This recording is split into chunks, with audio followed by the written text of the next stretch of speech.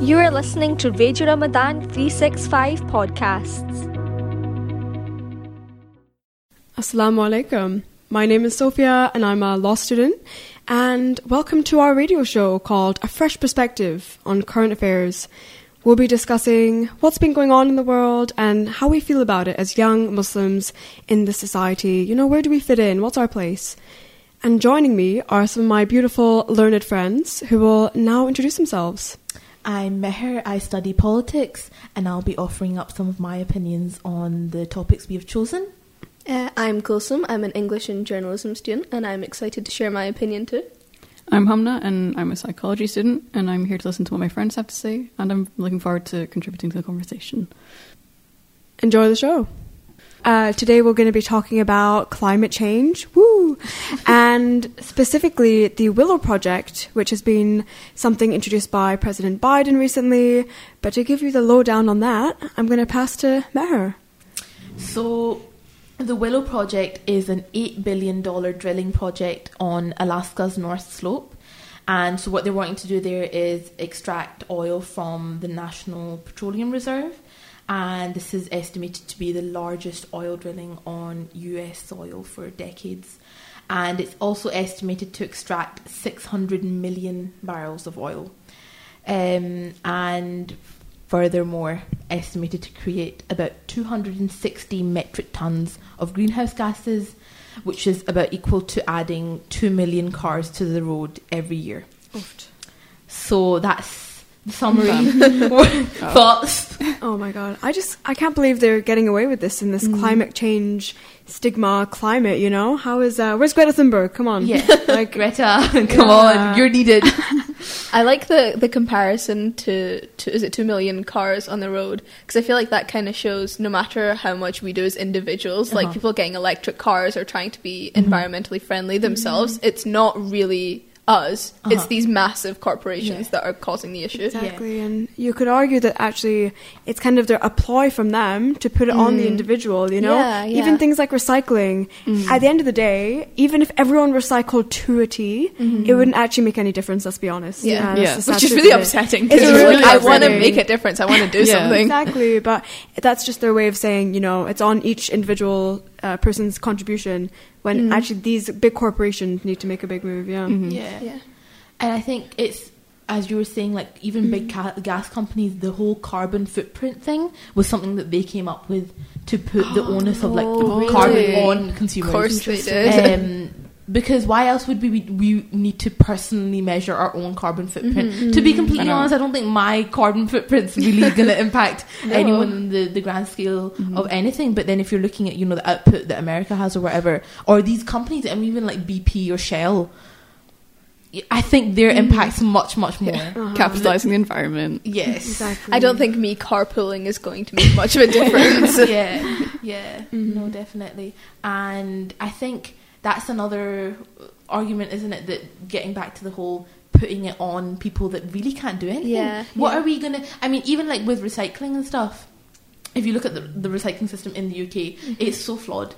I mean, they actually estimate that a lot of the stuff that we put in our recycling bin goes into water. It goes into like Seriously. running water, and like they're putting it into like lakes and rivers and stuff, because to recycle properly, it's really, really nitty gritty.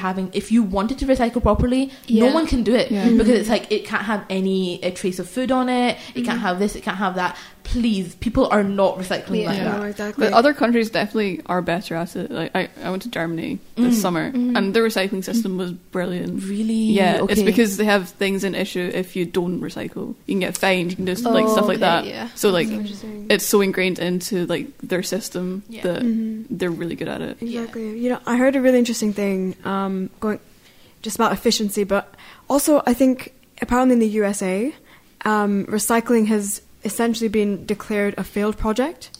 Oh wow! Because apparently they've just given up now. They found out that only about 2% of maybe. No way. I should probably check that statistic to be honest. I think you're quite close, though. It's like in the single digits. Tiny percentage of the masses of like recycling output are actually recycled. And just the effort that people are putting into that, it's just achieving nothing. But that's an interesting cultural thing that we then have to change. But we're just in the habit of recycling. Yeah. I don't think we're going to ever stop. But And then when you have like the top 1%, you know, taking jets everywhere.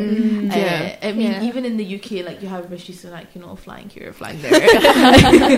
And then lecturing people about how we need to turn up for nature, for the earth. But then, you know, what a double standard that is as well. I know. I think like we're such consumerists in this day and age, just because of how the country's built itself up, and it's like, how are we meant to? What can we do? We can only do our most. But and I think an area that you see that so much is fashion. You know, gosh, fashion. yeah, like the output of CO2 from kind of abandoned disposable clothing is apparently so massive. Like even. Yeah, just like you wouldn't even expect that. Yeah. And then they say that you should buy things that are more sustainable, like buy one jumper per month, kind of, or even less than that. Or like, you know, instead of buying like 3 interesting, you know, fun jumpers, buy one old grandma kind of jumper that's going to last you. Yeah. Why don't we just? But then again, that's putting the onus on the consumer again. And like you said, it's a class issue as well, because for a lot of people, they can't afford to pay a little bit more, get a good quality jumper that's going to last them, so they will get things. I'm thinking like Shein. You know, it's like cheap quality, but it's easier for people to buy than paying more. And why are we not, you know, villainizing the companies, that are causing this, instead of saying you stop buying your jumpers, see your jumpers, can it break down? And then when it comes to we have ethical clothing, it's like 60 quid for a shirt. It's like, but then it's also like, you know, under the current capitalist system, can we save the earth? When companies are so bent on making the most amount of money with the least amount of, you know, effort put into that. And then when you're even talking about like ethical clothing, I think that it's so warped our image of how much things should cost. Because if you look back in the day, clothes cost quite a bit of money. You know, it was a certain amount of what you were earning. It's not even representative anymore, like the minimum wage. Who is surviving on that? And then, you know, clothes to make them cost that much for people to be paid well. It does, but why do we think, like, £2 t-shirts at Primark? I don't, ethically, you know... How much do you think the person who made that is being paid? But then there's also people in the UK that are needing that. And why do we have a system where people, you know, are only able to afford that? But it's almost like that's designed in that way, so it's like keep people poor, so they keep buying your cheap clothes. Yes. They have no other option. Yeah. And then, again, like putting the onus on, even with this project, I mean, $8 billion, of you're putting that much money into drilling oil. You could fund, you know, renewable energy, you know, and I mean, another wee point that I had from this was that they actually have chillers to keep the permafrost from melting, so that they can keep drilling. Not for like, you know, not for the environment, not for the environment, just so they can keep drilling properly. So close to the point, literally, right at the end of the rail. But that means that they have these chillers that they could have been using the whole time. They have. So you have the equipment, you have the money, the power, the equipment, everything you need. You have everything. Yeah. But then again, the thing is, if it's not making the money, they're not wanting to use that equipment, is it? You know, and in this instance, it will probably make a lot of money, and it seems to be working for them, and you know, but again, you know, the double standards of that as well, when you have like, but we had the 27th what was it called? COP. We had COP in Glasgow. Why has there been 27? And nothing. Surely you have solved the issue by now. We shouldn't have needed 27. You know, you have all these world powers sitting there at the table, yet every single time all people are getting out of it is tote bags and pens. Exactly. You know, or you always hear after the COPs that like, this amount of countries has dedicated to stop climate change, and you're like, but they already did that 1,000 times. It's like, and then they come back next year and they go, oops guys, we didn't do it, let's have another meeting and get more tote bags and pens. It's almost like climate change is trending in a sense. So I guess that's another thing we can maybe touch upon in an interesting way. Even I mean, we've mentioned tote bags and pens. It's so commodified that interestingly all these t-shirts that you buy because it says like, you know, go Eco polar warrior. bears. Exactly. Exactly. It's interestingly ironic, you know. But I think not only the cost of what this Willow project is costing, but also kind of the impact on that local environment is so awful. Because I think it's obviously going to cause things to melt. And then you have like species that live there that will, you know, polar bears, Arctic foxes, that will no longer have somewhere to live. Whereabouts is the location, like, specifically? So Alaska, it's Alaska. northern parts of Alaska. My geography is absolutely horrible. The bit where the ice is. Remind me where I think it is. But so you have, you know, when you're with animals specifically, once it's extinct, you can't bring it back. I'm really sorry to say, but like, it's no gone. amount of COP meetings are going to bring back an animal. Yeah, exactly. Well, technically, could you not find amber? And then in that amber, there's a mosquito, and that mosquito, and he has the blood. and then you genetically modify, and then you bring it back, and then you make a park. You let us know how that goes. I'm on when it. you I'm finish on your it. project. Just gotta find me some amber. No, definitely. And then, so even from like President Biden, you know, it's interesting because he was like sort of heralded as, you know, the next president who would actually care, the only one who would actually care about the climate. And he actually said on his campaign trails that there would be no more drilling. And I mean, do you want to mention like the point of what he said about this specific project? So he said on Friday that he had the strong inclination not to approve of the Willow project. And this is his quote: "My strong inclination was to disapprove of it across the board, but the advice I got from counsel was that if there were the case, I may very well lose the case in court to the oil company and then not be able to do what I really want to do beyond that." So approve an $8 billion oil drilling project.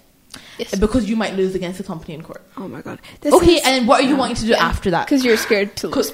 You are literally the president of the USA. And I think that's kind of related to what you were saying, Hamna, is it's like it's super trendy to care about the environment, and he was obviously using that in his campaign to get young people's votes. Once again, something's being weaponized for the beginning of the government. And then he's here, and even now he's still trying to hold on to that, so he's still trying to be like, oh, I disapproved, I really didn't want to do this, but I had to. And it's like, you were the president. I was forced. You're literally the president. Who has more power than you in the US? Like, what's his intent even there in the first place? Yeah, why are you telling me this? You've made no difference by telling me that you disproved. That doesn't change that again, it's going to happen. Back to the trendiness of it, then it's just sympathy of like, I had no choice. Yeah, like, guys, I'm really sorry, I really tried. But it's interesting that he's trying to justify it by saying, oh, but there was this company, and even being quite blatant about the monetary motivations he had. Yeah. Because it's almost like saying... the oil lobby as well. Yeah, exactly. But it's almost like saying, okay, I had the inclination not to commit this murder, but then I did because someone paid me to, and it was just, it seemed... I'm so sorry, like, for the dead person, but you know what? Money. You know, exactly. I made a different type of green. Yeah. And like you were saying, it being a class issue, so the wealthiest 1% of the world's population were responsible for the emissions of more than twice as much carbon as the poorest half of the world from 1990 to 2015. Oh my god. So you're having countries like America will probably blame, I know in COP they probably did this where they were like, stop, you know, your output to like countries like Bangladesh and Pakistan. And it's like 8 billion, oh my goodness. And the statistic that we had before, I'm just going to repeat it because it was so shocking to me, but 260 metric tons of greenhouse gas. I'm also not very good at math, but I know that sounds like a lot. That sounds like a lot. And countries at a smaller scale that are maybe, you know, still investing in coal or whatever are not doing anything close to this.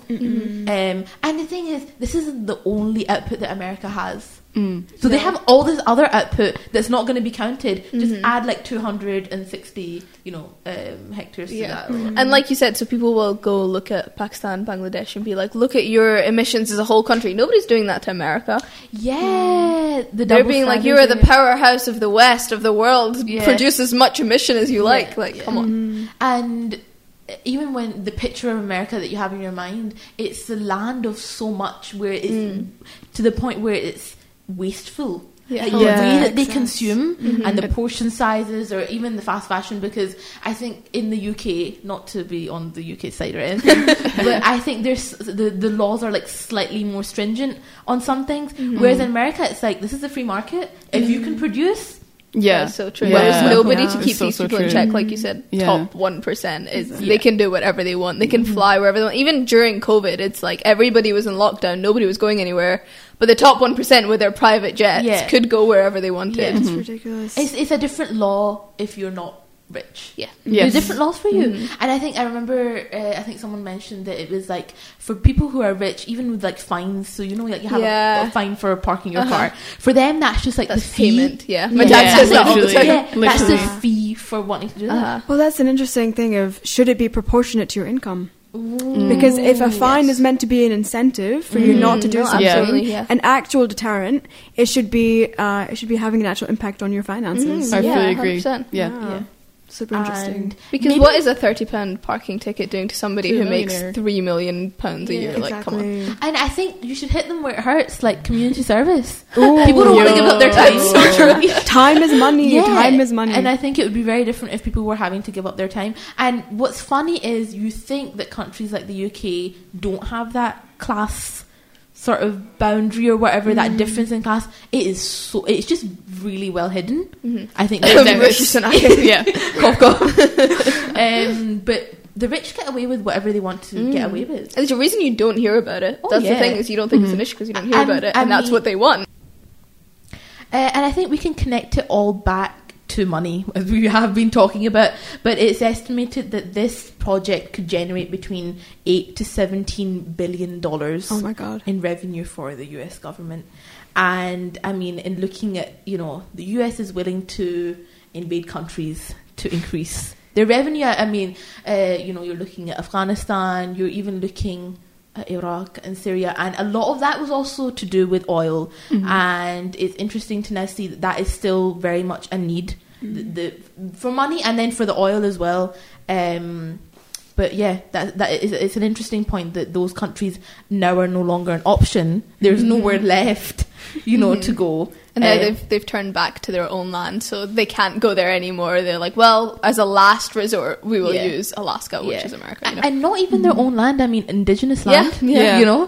And then even the discussion about indigenous populations, I don't think I've probably had a say in this.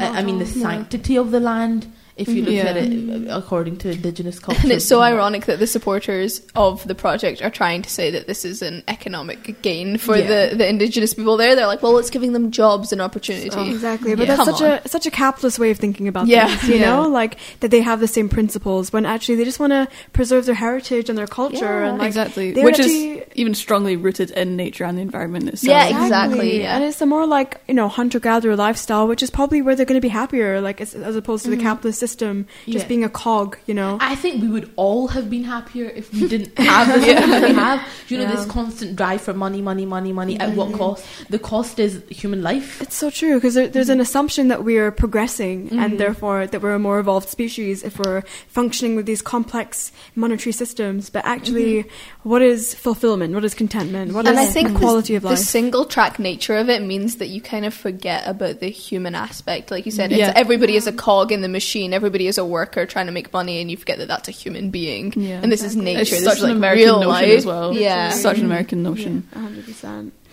And Yeah, and even when we're looking at, the whole 1.5%, the reason that we could even reach that 1.5% is because of projects like this and the places that it's going to hit. So that the fastest climate breakdown is not going to be happening in the US or in the UK.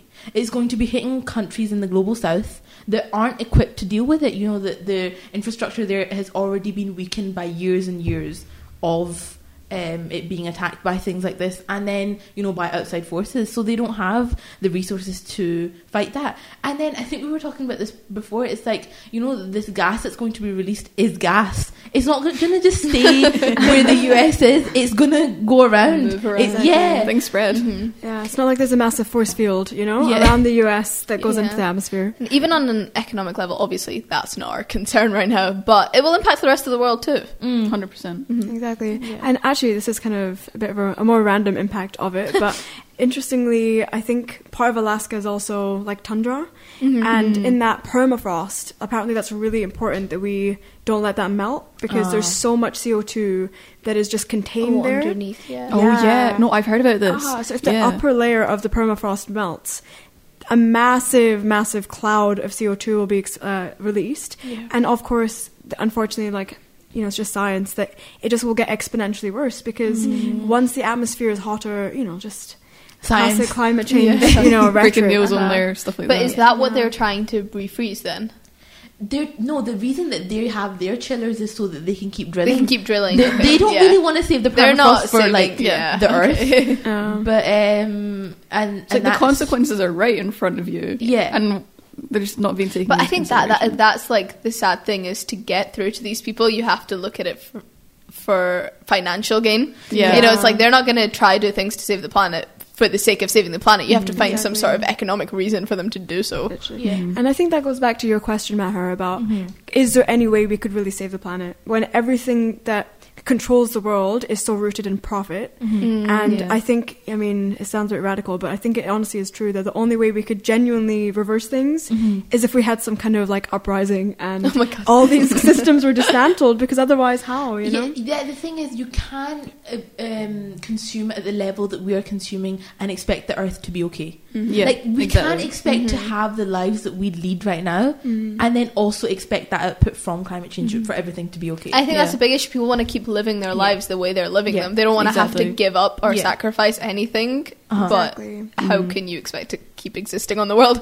Definitely. And I think it's, you know, it's before it's always been so detached for us, you know, like we kind of pump it out, we, you know, cut down all our rainforests, whatever, and then we don't feel the impacts. But I love how the only time people, especially the older generations, actually accept that climate change is an issue is when we start feeling it here, you know, like with our unpredictable weather and our now it's affecting us, people are waking up. But And I think it's, for example, like when the climate refugees start coming in, that is going to be when people are going to be like, right, let's stop this. But then it's But the thing is, But then it's not even there's for a the sake time of climate limit. at the end of the day. It's Yeah. because there's Because refugees there's- coming in. because we were talking about immigration a few days ago, how much people just hate don't people want that don't look refugees. like them.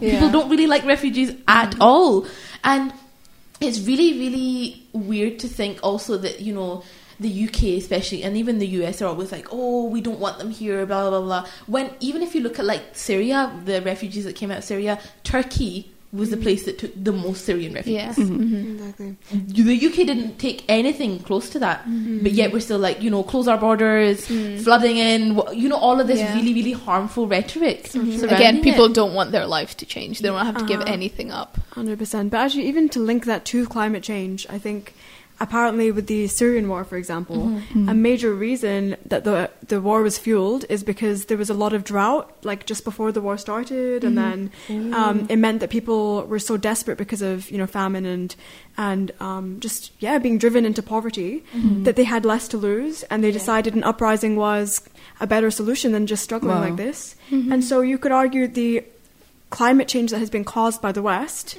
has also led to such, you know, these conflicts that have now resulted in refugees, which we're refusing to accept, you know? Yeah. So, but it's so difficult to put blame on the West for that because it's so indirect, you know? Yeah. Definitely. It's annoying because one argument they could most likely pose is that climate change naturally does occur as well.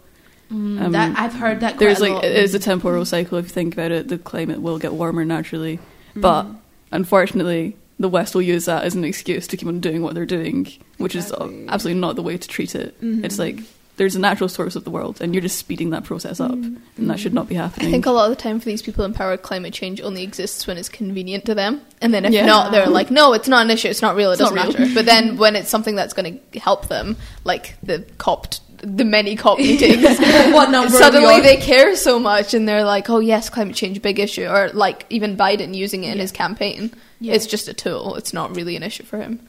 And I think what's even scarier is that you have people in really high political positions that don't believe climate change exists. Like Trump was denying it existed, which is so And it's so frustrating because it's always the people who have the power to actually do something. Yeah. And it's And like, I don't have the time to waste convincing Yeah. you because something like this is such a time-sensitive issue. Yeah. But there's no other way to make change but try and convince these people it's a real issue. It's such an upsetting, like, blissful ignorance of sorts. I've talked to, like, people that are like rich, so to say. And there are people I've talked to that generally did not believe climate change existed. Yeah. And obviously not naming names or anything, but it's just like Drop the name right now. to have like that first-hand experience is kind of like, what in the world is going on? I'm going to a climate strike, and you're sitting here be like, oh, climate change doesn't exist. It's always so frustrating with things like that as well, because it's like, this is just a fact. Like, it's not some opinion of mine, or it's not something that's up for debate. Yeah. And It's just true. Yeah, exactly. And the thing is, I think what's happened now is people kind of believe that, you know,